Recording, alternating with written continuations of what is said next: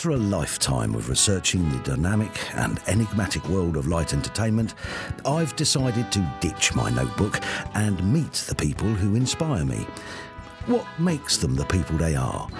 How do they feel about the show business landscape in which they find themselves? And in a world where anyone can be a star, is there still a need for performers who have universal appeal? Come with me on a journey of discovery as I get a unique insight into Britain's favourite stars with a little help from my glamorous assistants. Yeah, well, I say glamorous, more like hazardous. And of course, we'll have a bit of fun along the way. After graduating from Italia Conti Academy of Theatre Arts, actor, writer and broadcaster Peter Duncan found fame in 1980 when he joined the BBC's flagship children's entertainment series Blue Peter alongside Simon Groom and Sarah Green. Despite his popularity as a television presenter, Duncan has always stayed loyal to the stage, and his 2-year stint at the National Theatre under the supervision of Laurence Olivier cemented this. Today Peter is a well-respected theatrical director and producer, and in 2015 established the Natural Adventure Company, specialising in self-guided walking holidays. I caught up with Peter on the set of his pantomime Cinderella at the Lighthouse in Poole to talk children's TV, walking and the secrets to a great panto. Ladies and gentlemen, Mr. Peter Duncan. So you got your first acting role at the age of 15, playing the part of Jim Hawkins in Treasure Island at London's Mermaid Theatre. How did this give you a grounding for a life in entertainment?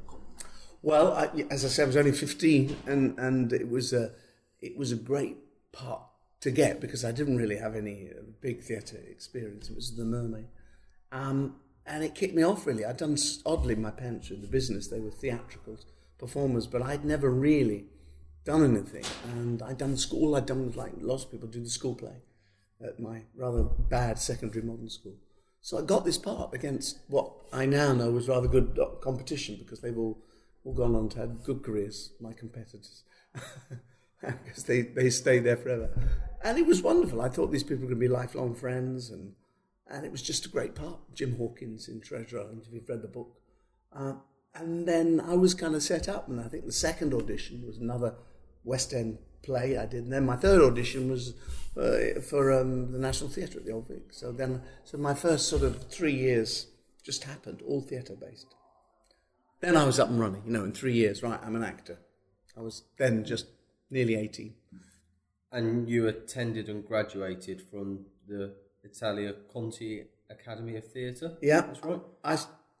Yeah, that's well, right. Sort of, but I kind of went there with the idea that I might be out of work, and because I'd left school at 15, I went as a student, but to be honest, it wasn't much use because I just used to piss off all the acting teachers who were out-of-work actors, and I'd say, yeah, thanks for that note about my Shakespeare, but I'm just off to the Old Vic to work with Laurence Olivier, so fuck you.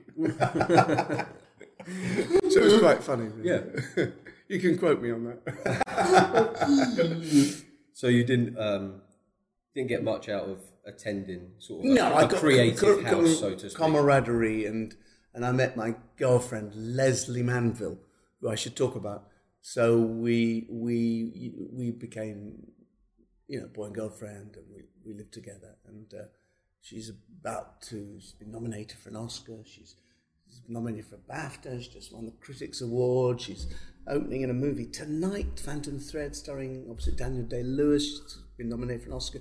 On Tuesday, she's opening in Long Day's Journey tonight, which hasn't been done since Laurence Olivier done it. So why am I telling you this? I'm talking about the glamour of show business. So she's my best pal. So it's a Leslie Manville fest. Look her up. You did a sitcom last year. Yeah, Mum. Yeah. She's doing another one after the play. Oh. So not only might she win an Oscar, 14-1, it's a good bet. Oh, yeah? Put a tenner on it. I would. I really think so. I'm going to put 50 quid on it, winning the best supporting actress. We're on it. So you secured a 2-year stint at the National Theatre. Yeah.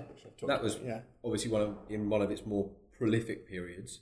What sort of memories, good and bad, have you got of that period? Well, as I said, I did about 7 or 8 plays, and you kind of get signed up for one, and then I think it was just for that one play called The White Devil, and then I got another part, and then I got into this musical called Tiger, and so I was there nearly 2 years. which was my true training, I would say, rather than the ones the Italia Conti stage school. I wouldn't mention. And then in 1972, TV came calling, and you starred in the ITV children's drama The Tomorrow People. What was it about children's television that appealed to you?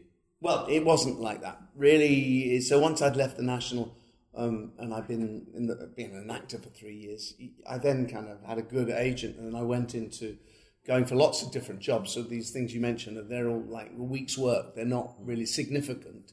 But I did do lots of good television plays and quite a few films in the 70s. And so I I was a working actor then, and some theatre as well. But over a period of about 7-8 years, you do maybe 50, 60 different kinds of jobs. And you're building up your portfolio, So I started as a stage actor. Then I became a sort of television and film actor. Yeah. Right up until my Blue Peter days, where I obviously changed course. Yeah. So, as we're going to go on to next, that's probably your most celebrated sort of television vehicle, started in 1980. How daunting was it joining such a successful show like Blue Peter? Well, it's interesting because I'd done a TV series, me and Leslie Manville, going back to Leslie Manville again, Oscar nominee. We were living together, and we'd both been cast in this kids series called King Cinder, which was about Speedway for the BBC. And it was really top of the kids' ratings, like a grain chill. It's only 12 episodes.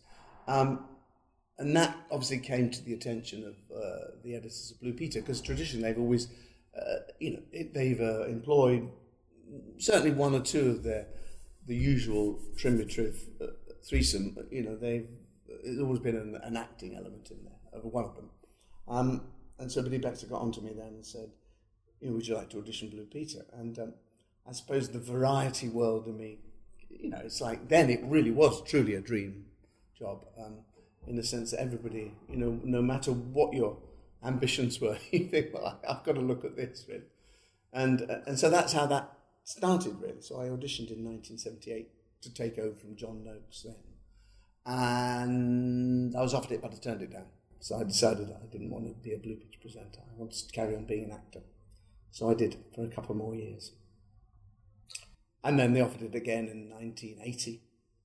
And I'd gone back to playing bits of the telly and nice stuff, and I'd just done Flash Gordon actually as well. But there was still a bit about me. I thought after 10 years of being an actor, I need, you make a decision, don't you? And I thought, I know my worth. I think this will be exciting. It's live TV. It has a theatrical element. I had such a poor education. I thought I can, I'm part journalist, part performer, and the daring do thing. I travel the world, why would you turn it down? So that's why I took it on, really. But I knew it would kind of change the way one perceives you, and it would make me more famous than I was, a lot more famous than just being an actor. So, and you still remain so synonymous with Blue Peter.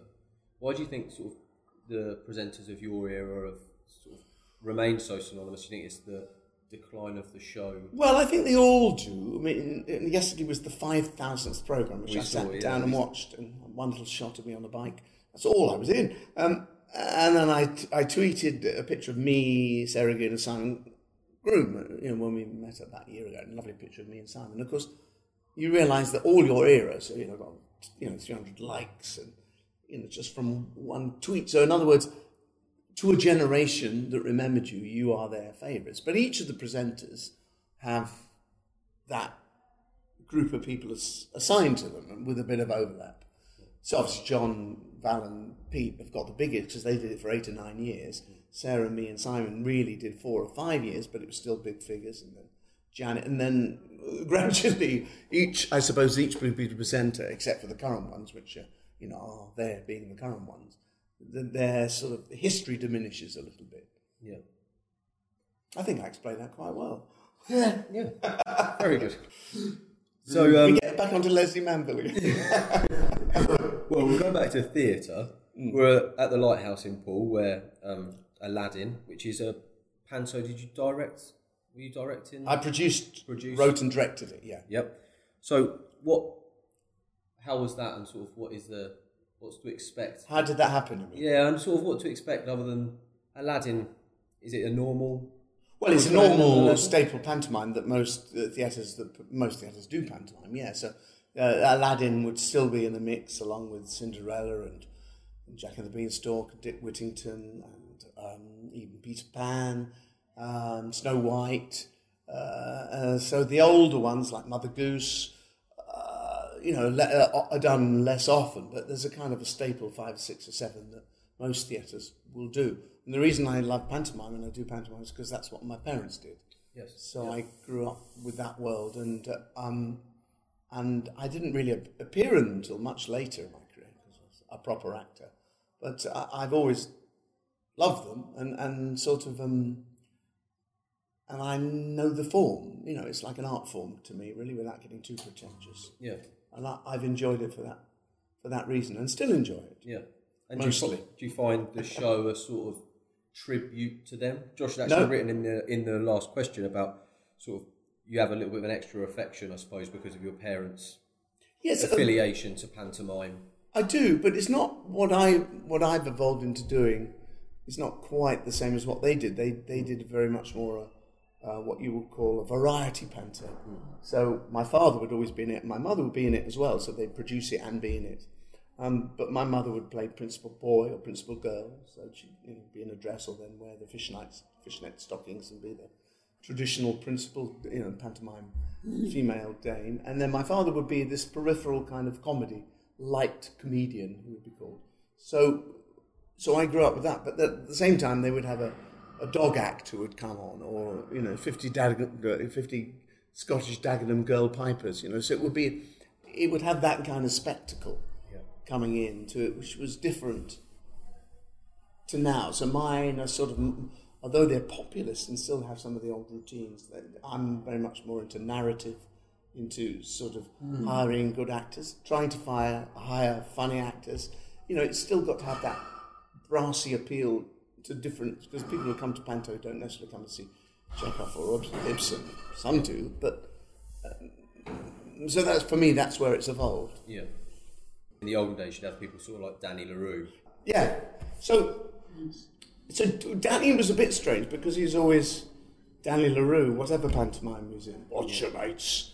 And I have a story to tell about Danny LaRue. So he used to sell all his costumes, old costumes, to my mother and father. So my mother used to wear his glamorous costumes. I've still got some. Got Danny LaRue in the back.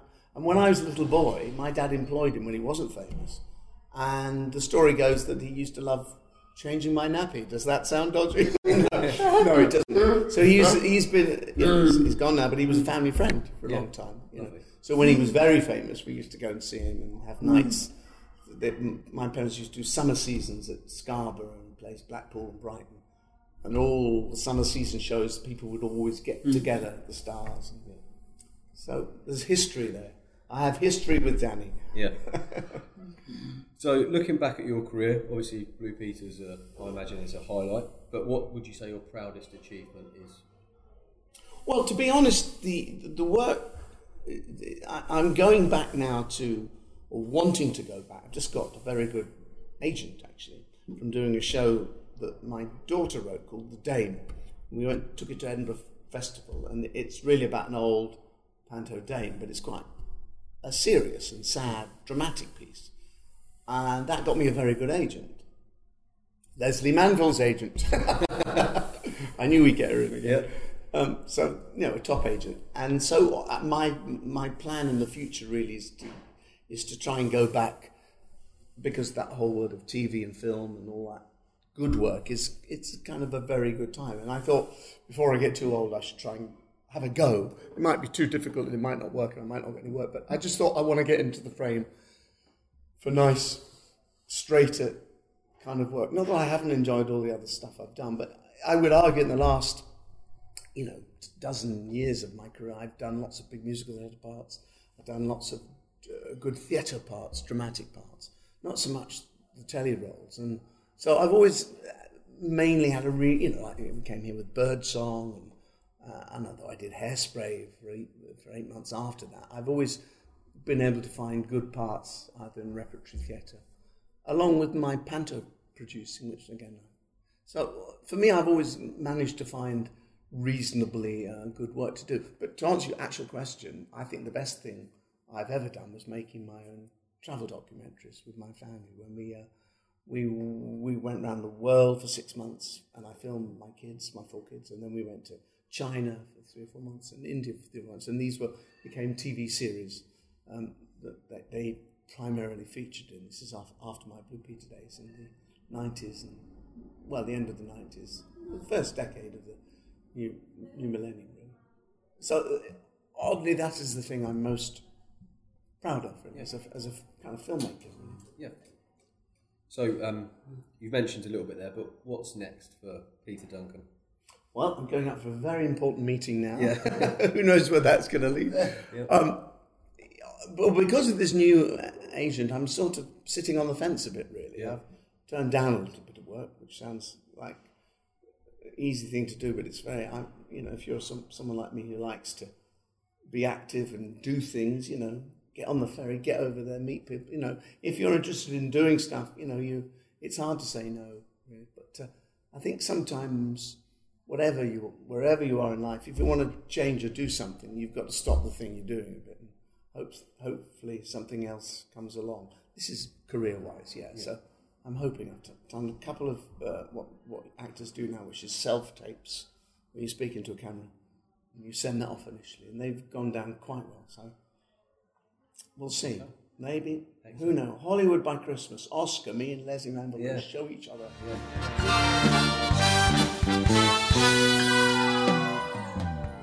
A big thank you to our guest for being the subject of another Beyond the Title interview.